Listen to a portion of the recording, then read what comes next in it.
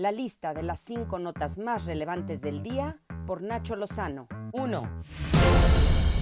Y esta es la primera en la lista. El presidente Andrés Manuel López Obrador dijo hoy en la mañanera que la próxima semana se repartirá a todos los estados un lote de 440,000 vacunas contra la COVID-19, pero que aplicará el gobierno federal. Adelantó que habrá un nuevo pedido en Pfizer. La próxima semana es el día 11 que tenemos un nuevo envío de más de 400,000.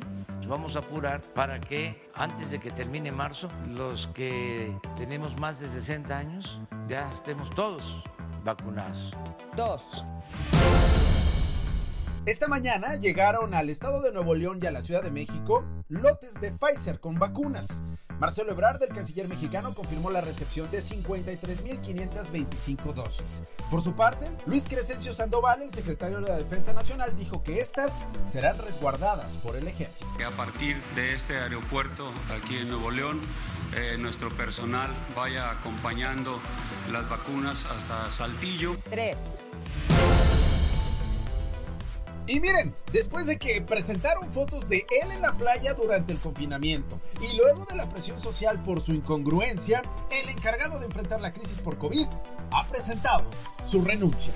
Y no les hablo de Hugo López-Gatell.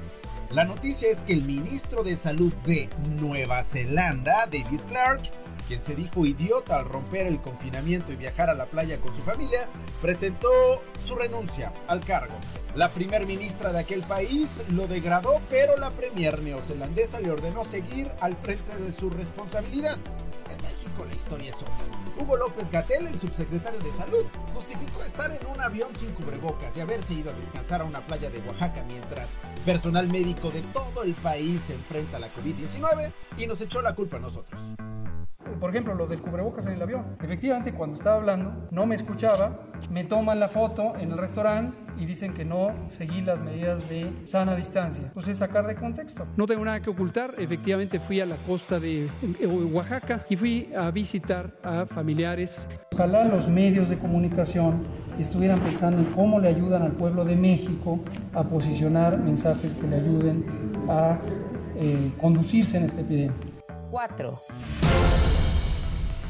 El fiscal general de justicia en Jalisco, Gerardo Octavio Solís, presentó 2 videos inéditos que confirman que personal del bar donde fue asesinado el exgobernador de Jalisco, Aristóteles Sandoval, cogió las alfombras, limpió las paredes y quitó una cámara de seguridad. Hay 2 detenidas y 6 órdenes de aprehensión. Observa a personal en el bar llevando a cabo las acciones de limpieza y levantamiento de todos los indicios. 5.